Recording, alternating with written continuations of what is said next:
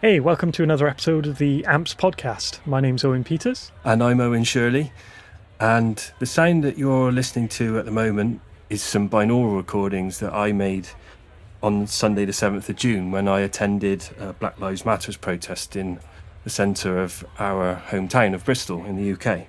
Now, obviously, my main reason for being there was to show solidarity with the movement, but also being the typical nerdy sound editor that I am, I knew it would be an opportunity to record the sound of a city centre that had essentially been empty for 3 months under lockdown, that was suddenly occupied by an estimated 10,000 people for the protest. And so I took along my Sennheiser Ambio smart headset and plugged it into my iPhone as I walked along as part of the protest. And then this happened.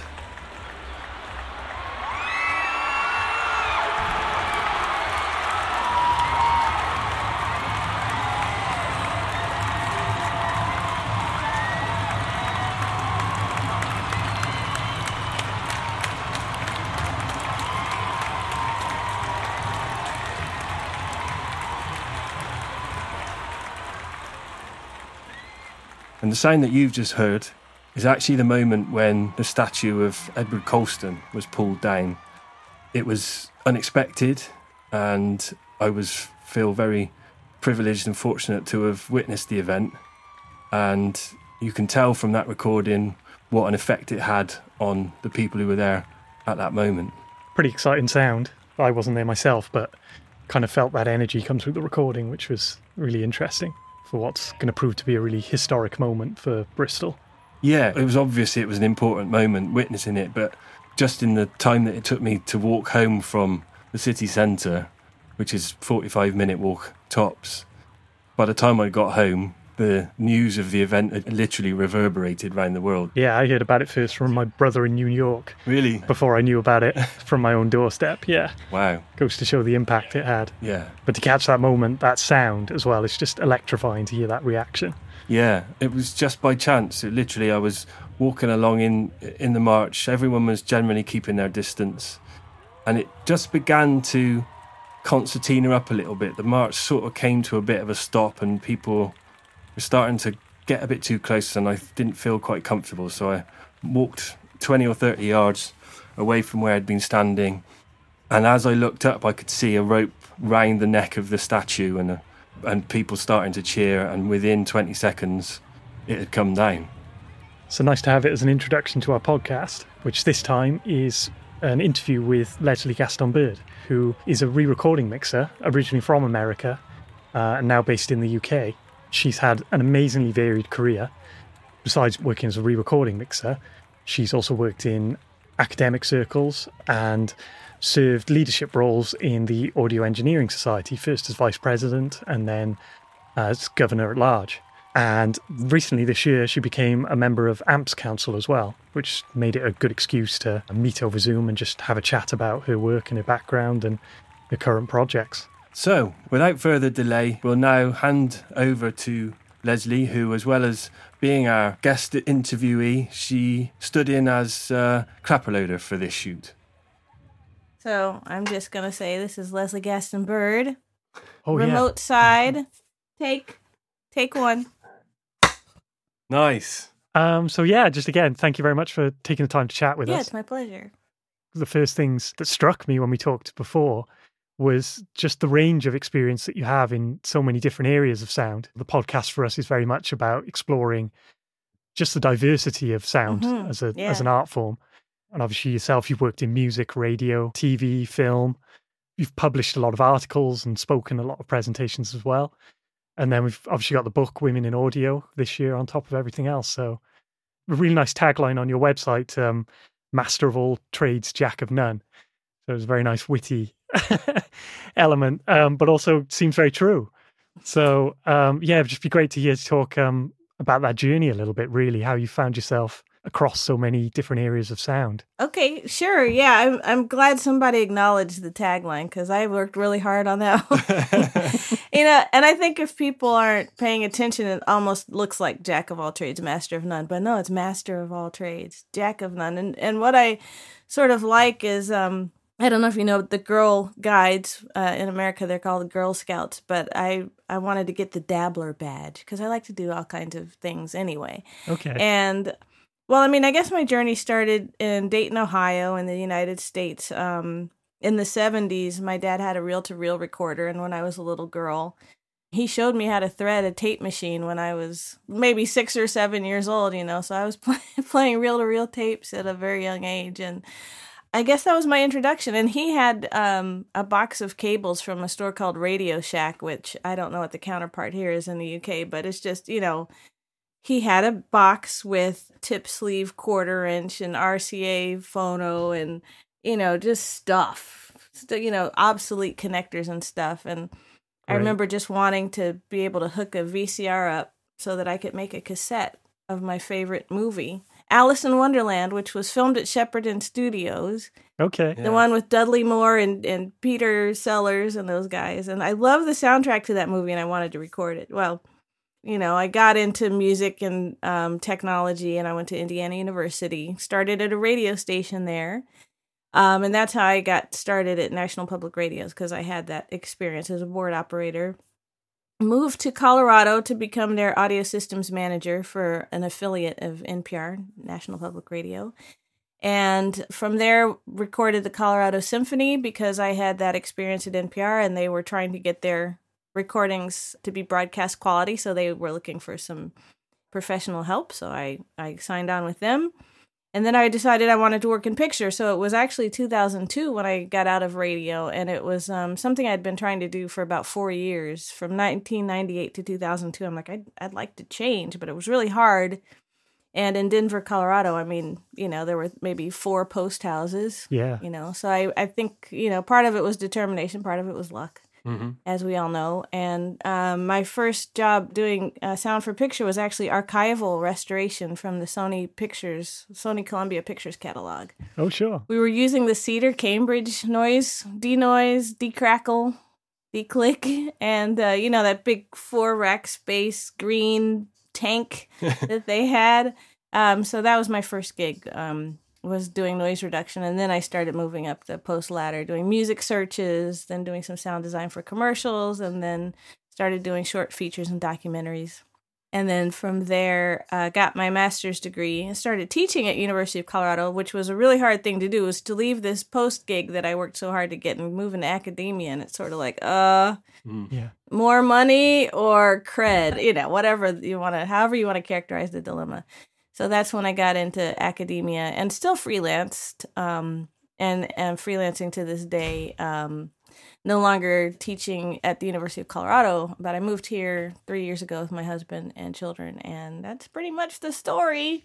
Yeah, okay. What was the driver for wanting to move into sound for picture? You said you kind of spent a few years trying to make that move. I think it goes back to the 80s when I saw Leslie Ann Jones of Skywalker, in front of one of those big consoles, and I sort of like, that looks awesome. Yeah. And we had a couple of my classmates work at Sony. So Chris Odd, who's with Warner Pictures now, went to college and graduated a year ahead of us, and I had always been envious of his move into motion picture sound, which was really soon after college. Like his internship started then and took off then. And I'd always been curious, like, I wonder what Chris is doing. And I went to visit him and another classmate of mine, Larry, who was at Sony Pictures at the time. And I'm like, why did I do that? Why did I get into radio? And the answer for me is always comfort and sleep. So I'll do the thing. I'll do the thing that allows me to sleep the most, and film was not that thing. But I was able to work, pretty decent hours at Postmodern. So my first experience actually mixing for picture, coming from radio, So if you're making the transition from radio to sound for picture, it's kind of weird because in radio it's like the footsteps have to be loud, Yeah. because people are listening on the radio, and so you want crunch, crunch, crunch. And I remember one of the first gigs I had involved footsteps, and they're too loud. Okay. His feet are way down there. Why, so I'm like, I have to bring the footsteps down. Okay, subtle. Okay. So, that was, just retraining my brain to work for, to put stuff in a box in front of you rather than, in your two ears was an interesting transition.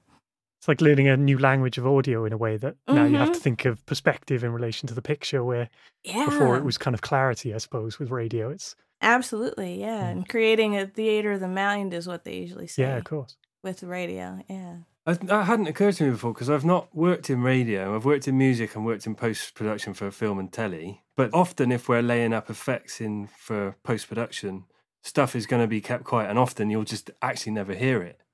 But you're not really going to do that in radio then, I guess. You're never going to put something up and think, well, they might not need it. You either need it or you don't. Yeah, and it's fast too. And sort of, you just made me think in a weird way, my career progression is almost like the progression of film history itself, because, we started with Foley on the radio with all the early radio dramas. And I've got a chance to work with the director, Donnie L. Betts, who did radio dramas, and I got to work with that and, have the Coconuts on stage and all that stuff. It was just sort of interesting. It's like, yeah, I've gone from theater of the mind to not. And yeah, when I got into academia and I started teaching kids about the history of sound for picture, and then we tell them about those early pictures where they were doing Foley, live Foley with some of the early talkies, right? I'm like, yeah, do you want to do that? We can do that, kids. I've got a director over here who's doing a radio drama. We need some student volunteers, and let's, see how this works. So it all comes full circle. Mm-hmm. Yeah, sure. Yeah. It's nice how kind of very naturally came for you, but there's so much value in jumping between different platforms for sound. For sure, yeah. Another thing that sort of illustrates what you were talking about being interested in different things and getting different perspectives was working with a planetarium. And I had been doing some surround sound stuff with DVD audio, Super Audio CD. This was back in 2006, I guess. And there was a local planetarium, the Natural History Museum, Denver Museum of Nature and Science, got in touch with me and invited me to bring some students to work in their dome. And they had 16 channels of audio in like a dome that was in front of the audience. So some of the sound was above and some was in front and some was down where the floor was. Yeah. And so that was interesting. I think there were some surround speakers, but this was not 5.1. There were speakers there and up there, and just trying to understand, what people's experience would be visually, as they're flying through the cosmos in this planetarium was interesting. And I think what made that even more interesting was the technology we were using at the time was called the Lake Huron computer, or Lake Huron audio processor.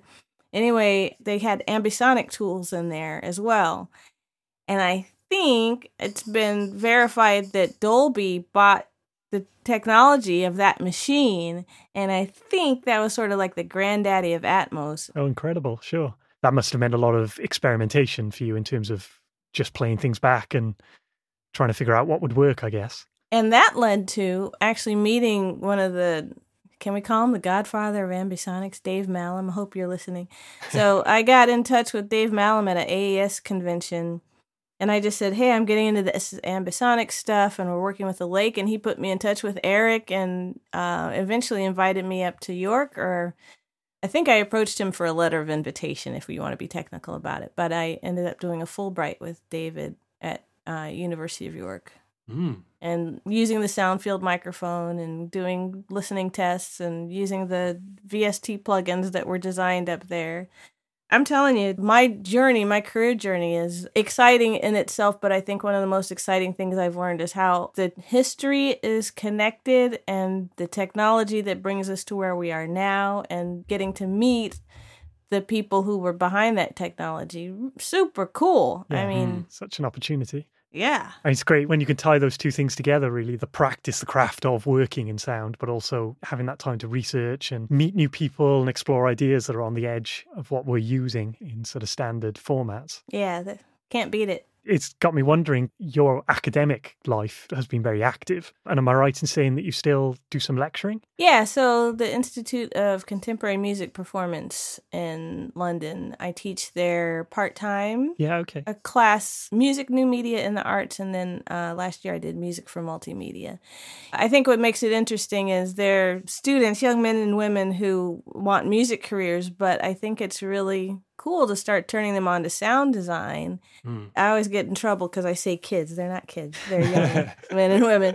But, just to see them say, oh, sound design is cool. I've never thought about sound design this way. Or look at the musical things I can make visual. Look at the visual things I can make musical. And getting them excited about that. Because I was that way, right? Or maybe you guys were too at 19 and 20, you have rock star mentality. And then you just start learning, audio actually is cool. Yeah. Audio is a cool discipline. And then you start getting into it that way. And so, now I'm paying it back. I'm saying, okay, look at this cool thing over here. Yeah. So it's rewarding. It's such a nice thing about the academic environment that you can kind of be free to just mess about with things and get excited about ideas, and for no other reason than you are excited. Absolutely. But it was interesting that you've managed to find a sort of balance, I guess, between the work you do and the teaching you do. Yeah, I mean, it's important to have those connections, right? Because I think even when you're putting together an academic dossier, you have to show that you're doing research that informs your teaching, right? So, and it's not just students who are coming into audio from music, but then there's students who are coming into audio because they like audio, and they've been doing stuff at home, and they've been working with Reaper, they've been working with Facebook 360 tools, and they show up at age 19 like knowing how to do that stuff. And so the next cool thing is like challenging the students who are self-motivated. So then you have to say, okay, let's talk about head-related transfer functions and psychoacoustics. And it's like, okay, yeah, now we can go even further. So we're talking about with research and practice coming together. I'd be interested to talk a bit more about your book, Women in Audio, that was published at the end of last year, the start of this year. Did that come from research in universities or from your academic side, or did it just come from a more personal place? Yeah, it was a combination of things. So in a university, it's publish or perish, right? You live by that phrase. And, of course, I have a number of papers in academic journals, and once in a while, Focal Press will send out a thing saying, hey, do you have an idea you want to propose? And in 2018, the Me Too movement was going around, and a lot of the women's audio organizations were becoming very strong. And, of course, I knew about Women's Audio Mission in San Francisco, which had been around since 2006, kind of officially, but, 2003, 2004, it started forming. So I knew Terry Winston from going to AS shows. So I knew that had been there for a while, but something in 2016 is like women are actively saying, come over here. There's this space where we support women. And, the stories that you were hearing about sexism in the field, I mean, until 2000, that kind of time, you weren't hearing people talk about sexism in the industry like that. Yeah, sure. I think it was coming from that. And so around 2018, I'm like, nobody's ever written a book about women in audio. And it seems to be like happening right now. So that's why I pitched the story. One, I had to publish, and two, all this stuff was going on. And they're like, yeah, you're right. There's no book about women in audio. So I'm like, I'm going to write this book. And it was going to be like a real big research paper. And that's the way I approached it. And I soon found out that was not the right approach to take. Because as an academic, I'm like, right, I'm going to go to the library, find a bunch of articles, and I'm going to write this book. And then I found a woman who had done an album in the 70s called The Changer and the Changed, and she was the engineer for this record that was produced, recorded, released all by women. In the 70s, this was unheard of. So I got in touch with her, and her name was Joan Lowe. And she says, I'm 90, and so my ears aren't what they used to be, so I'd rather not do a phone interview, but I'll email you some stuff. And so she sent me this great email, which is in the book. You can read this email she sent about how they recorded the album and how they, took a multi-track tape recorder from place to place. It wasn't done in a studio. It was done in multiple locations. Anyway, I got an email about 4 months later. They said, hey, did you interview Joan Lowe recently about some book you're writing? I'm like, yeah. They said, she passed away a couple months ago. And I said, what? And they said, is it okay if we send you some pictures? She had no children, no family. And I'm like, okay, send me some pictures. And so this guy named Dana Burwell sent me, I know this is a podcast, but here they are. So talk about theater of the mind. I'm opening an envelope. And so he sent me So, he sent me, pictures of Joan, which you can see in the book. oh, great. And so he sent me pictures of Joan. And, when I got this envelope with these lovely pictures, there's one, like professional photo. He sent me a black and white photo of her as a child. Wow. And he sent me a picture of 3 women dressed for summer wearing T-shirts that say Joan's Crew. And so I guess they were audio engineers too, but I have yet to find out who these ladies were that were in the picture. And it occurred to me, dang, who else were these pictures going to go to? Yeah. Okay. What was going to happen to those pictures in that story? And I think that's when it hit me. This is not a research paper. This is living history. And there are a lot of women who can tell these stories. So I need to start interviewing women. So I found all these women to interview. Laurie Spiegel, who composed work in 1970. Her work is on the Voyager spacecraft on the Golden Record. Oh, sure. And Yeah. I talked to some women who aren't that old, just maybe a decade or two older than me, like Lenice Bent, who was the first woman to get a platinum record for Auto American, which was the Blondie album. Okay, yeah. Talked to Carla Scaletti, who invented the Coke Pop and Fizz, the sound of the Coke can opening and going. Oh, right. That's actually electronic music. It's not a sound effect. She created that with electronic instruments. So cool. Wow, All I this didn't know that. stuff, Yeah. right? And so it became that kind of book. Mm. And then I think around July last year when my publisher's like, right, so are you ready? I'm like, I just have 20 more interviews to do. And I found a woman in France who developed a technology that predated DTS. So she developed LC Concept Systems, was a film format where the time code was on the film and the sound played from a CD.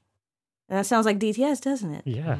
Okay. Incredible story about how, her technology was first. That's documented fact. Her patent was first.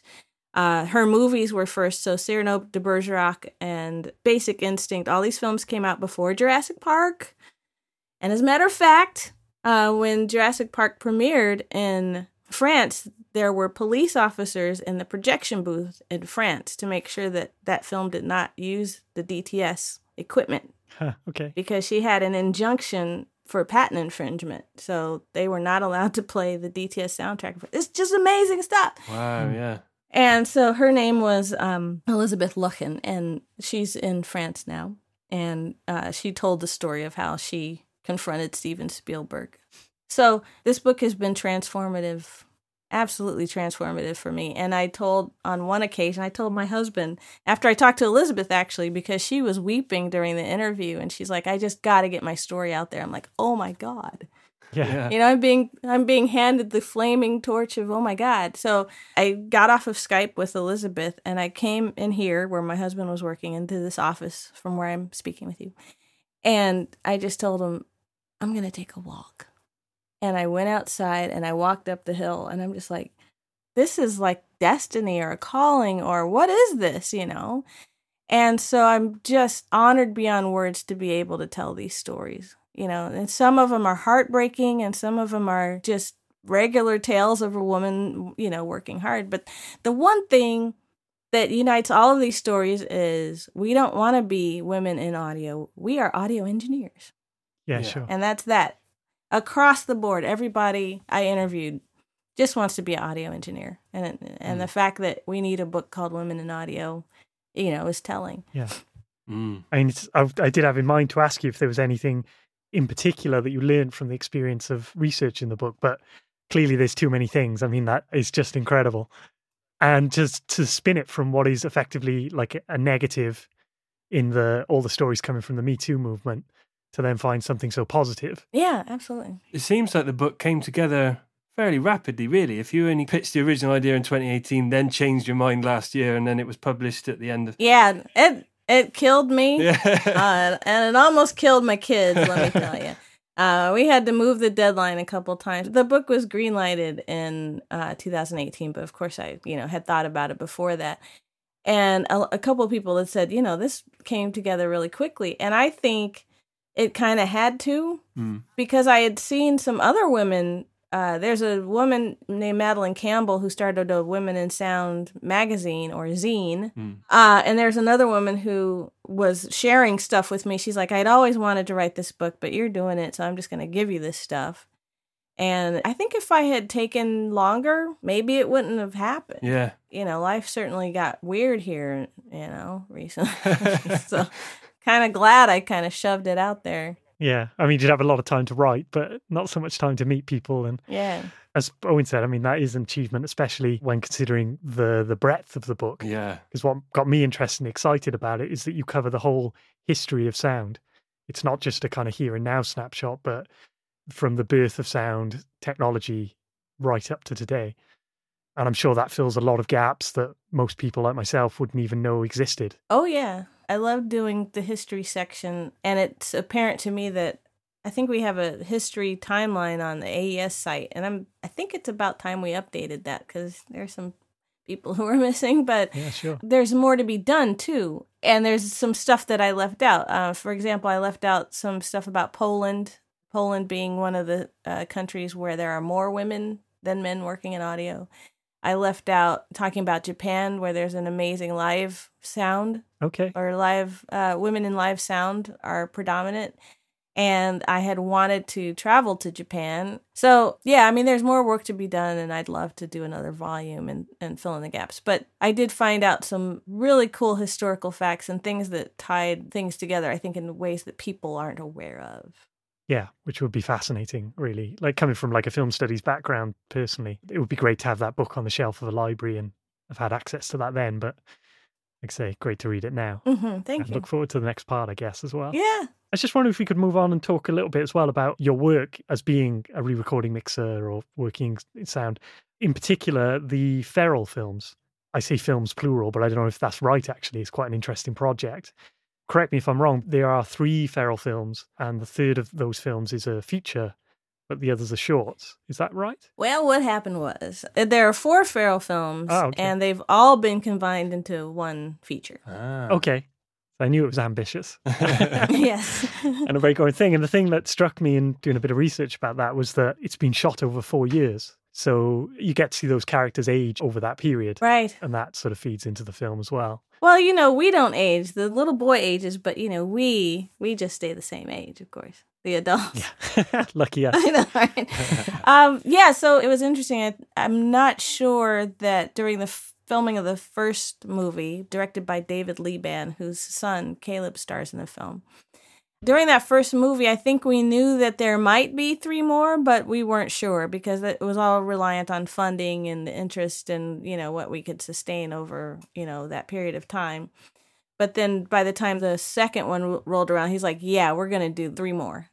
In doing lectures for this film, one of my favorite slides is to show how Pro Tools and Premiere and Mac OS evolved over those 4 years. Sure. Oh, okay. Because I believe we started the first Feral during the transition from Pro Tools 10 to 11. And Adobe Premiere changed to the extent that we had to switch from using OMFs to AAFs. Yeah. Right. Because importing OMFs wasn't working anymore. And, I don't even have to tell you guys. Yeah, and Premiere and Pro Tools aren't the happiest of bedfellows, are they? Right. And then moving everything into a cloud. So it was, Of course, the implication is, okay, I need to go back and get something that I worked on and fill in the blank. And then the other cool thing was part of the post-production of that movie happened when I moved to England. So for the first part of the series, I was in Denver. For the second installment of the movie, I was moving. So we ended up using Source Connect to do the Foley session.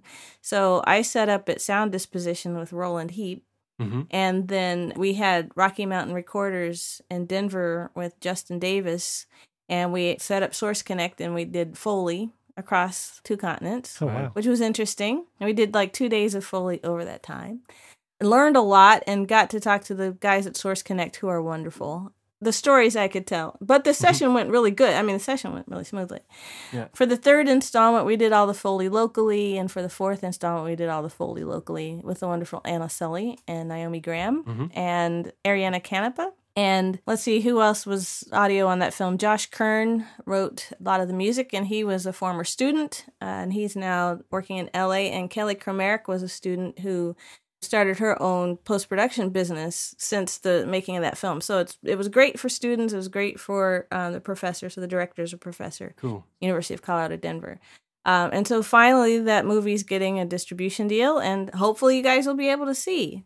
Yeah. Yeah, that's our hope. We were both trying to find it, Yeah. ahead of talking to you in the hope that we might at least get one of the shorts. But I didn't realize that they all made up the final feature in that way. Yeah, it's good. It's called, the website is feralmovie.net, and the name of the movie is A Feral World. Yeah, great. Thank you for that. So I guess I was interested because that is a very long-term collaboration, really, and a very, I guess, fragmented, because you are talking about 4 separate chunks.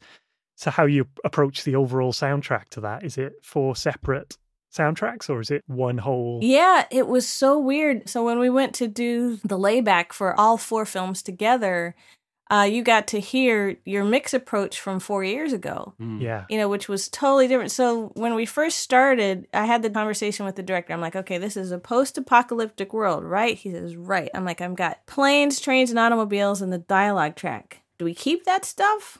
And he says, no. I say, okay, we're not going to keep that stuff. When I go back to listen to 4 years ago, my approach mixing wise, it's like, I should have kept this stuff, because the dialogue track would have sounded so much more natural if we had just had, okay, so some distant traffic. So there's some people with cars at the end of the world. That's not the end of the world. So listening to my mix approach, I think, was the biggest thing that I wasn't as happy about. So it's minus 23 here, and minus 24 in the States. So I was hitting minus 24. So, I'm like, well, wait, which one do I go for now? Oh, okay. And then going from isotope insight to waves loudness meter. It's like mastering an album that had been recorded over 4 years. It's crazy. Yeah, exactly. So I think that was the biggest thing. It came together nicely, of course, because I made it do that, because that's what a mixer does. But those were the challenges of making it come together. It's just like, what was the target 4 years ago? Yeah, and refinding that thread and trying to work with your own improvements, I guess, while finding a consistency across that works for the film. Yeah. I think every sound person can relate to that.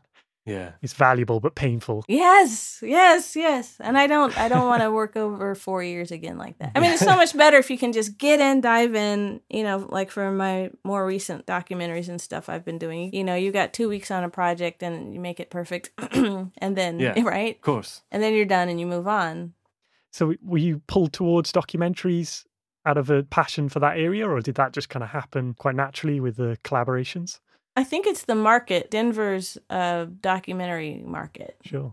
More so than short features. I mean, and there are short features that come out of Denver. I just worked on one called Rent-A-Pal that I'm excited about. Another distribution deal in the works. Stay tuned. Great. So, yeah, it's just sort of the market where I was documentary based. Yeah, okay. And that's sort of continued right up to, would this be your latest documentary, Leap of Faith? Yeah, so Exhibit A Pictures is based in Denver, Colorado. Yeah, they reached out to me because I had worked with them on a film called Dock of the Dead, which was 2014, I think. And it's so funny because I do not like horror movies. Like, I would not rent or watch a horror movie by choice. Okay. I've been getting a lot of horror movies lately. And so they called me last year and said, hey, Leslie, what's up? We've got this documentary. I'm like, yeah, sure. I'll do a documentary. They didn't say it was about The Exorcist. I have been trying not to watch that movie since 1976 when the thing came out. I'm like, I'm just never going to watch that. And of course, the documentary is a very explicit detail about the making of the movie and the philosophy of the movie and the motivation of the writers. I'm like, wow, I am in it. I'm not just watching it. I'm in the movie, living the world of the making of it. So, but it was an incredible movie. And they talked about the sound design. William Friedkin, who's the director, goes into how they did a lot of the sounds. They talk about putting a microphone down a bottle with a fly inside the bottle to create one of the effects. They talked about using an actress who had an androgynous voice for the voice of the demon. And they talked about, where they found this actress and her background and how she needed to record her part to make that, demonic voice. She drank alcohol, raw eggs. They had her tied to a chair and she smoked. And that's how she got that voice. It wasn't special effects. It was this actress. Holy. Wow. Oh, and she had to have 2 priests on the set with her to console her after she did her scenes. Just crazy That's stuff. really getting into the role. Oh, man. Yeah, and she was a reformed alcoholic. So she said, if you want me to do this, I have to drink alcohol. And she's... Wow. So this film premiered at La Biennale de Venezia, Venice, right? And then also at BFI.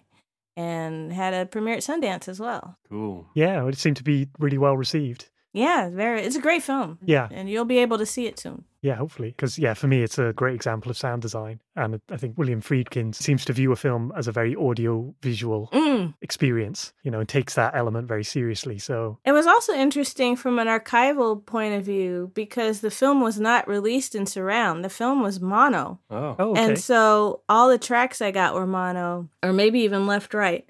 And so I said, wasn't that film ever in 5.1? And they're like, yeah, we have the surround track. So I went on IMDb and I'm like, was this film in 5.1?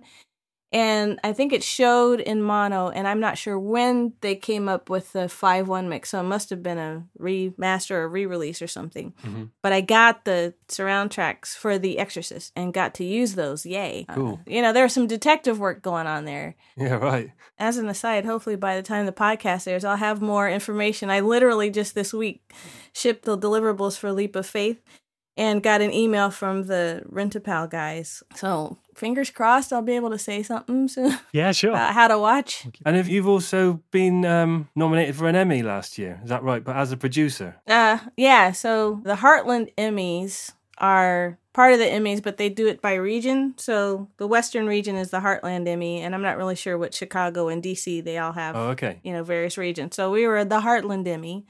And I was nominated as a producer. So the reason that comes about is because I wasn't getting paid to do the sound on that one. She's like, I'll give you an executive producer credit because you're investing your time in it. Yeah. Once we got nominated, I asked the Heartland Emmy people, I'm like, can you put me down as re-recording mixer? Because that's, that's what my name is in the credits as executive producer and as re-recording mixer. And I'm like, can you do both?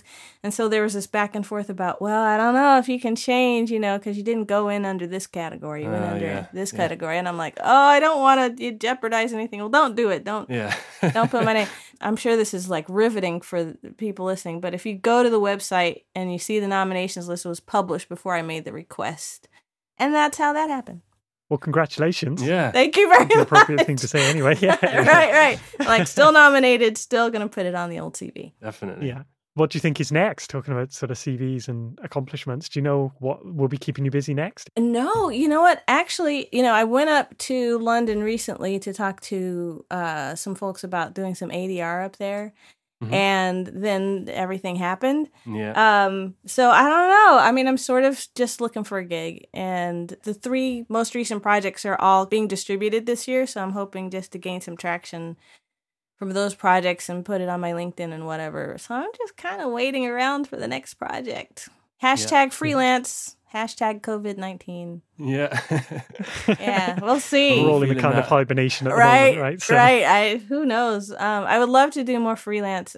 But the concrete thing that I have on my plate that I know for sure is happening is I'm going to start a PhD at the University of Surrey. Wow. And my dissertation is called Immersive Inclusive. So I'm looking at, Atmos and RO3D are formats that are out there and being widely accepted. But when we look at the forums and the people who are working at those formats, it doesn't seem very inclusive. Mm-hmm. So anyway, we'll see what my research will reveal over the next 3 years. But it'd be nice just to have more representation because, this technology is a big deal and people are getting Atmos certified. The certification you can do if you want to do Atmos remixes for Netflix and stuff. It's like, this is kind of a big deal and a big market. And I'm concerned about the representation, so we'll see. I'll let you guys know in a couple of years when my dissertation Yeah, come back and out. speak to us about it. I'd love to.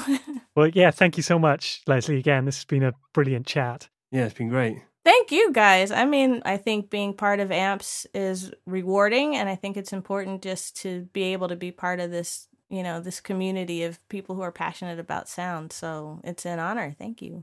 So thanks again to Leslie for taking the time to speak to us and tell us about her really interesting career to date. Yeah, it's a brilliant discussion, just some really interesting stuff. And I'm looking forward to seeing Leslie's films when they come out, those that we talked about with the Exorcist documentary and Feral. Mm-hmm. And also reading more of her book, Women in Audio. I bought myself a copy and I'm about 40 pages in so far.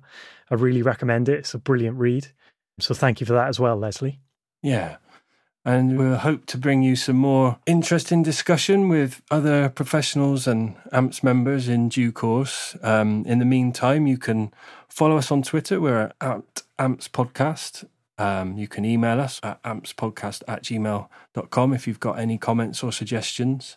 And for anyone interested in joining AMPS, membership is open to those working in sound for film, TV and games, as well as students who intend to make it their profession. So if you'd like more information about AMPS and how you can become a member, please visit amps.net. Yeah, so we'll look forward to bringing you another episode soon. And in the meantime, here's the sound of the best storm of the year so far that I managed to catch outside my studio window just a couple of weeks ago when we were having heavy rain and thunder here in Bristol. It was a big one. Yeah, I grabbed my Sony D100 recorder and managed to record some torrential rain and thunder strikes for a good 20 minutes, or at least until my arm fell asleep. So here you go. We'll see you again next time. Well, we won't see you because we can't see you. It's a podcast. You'll hear us again next time. Yeah.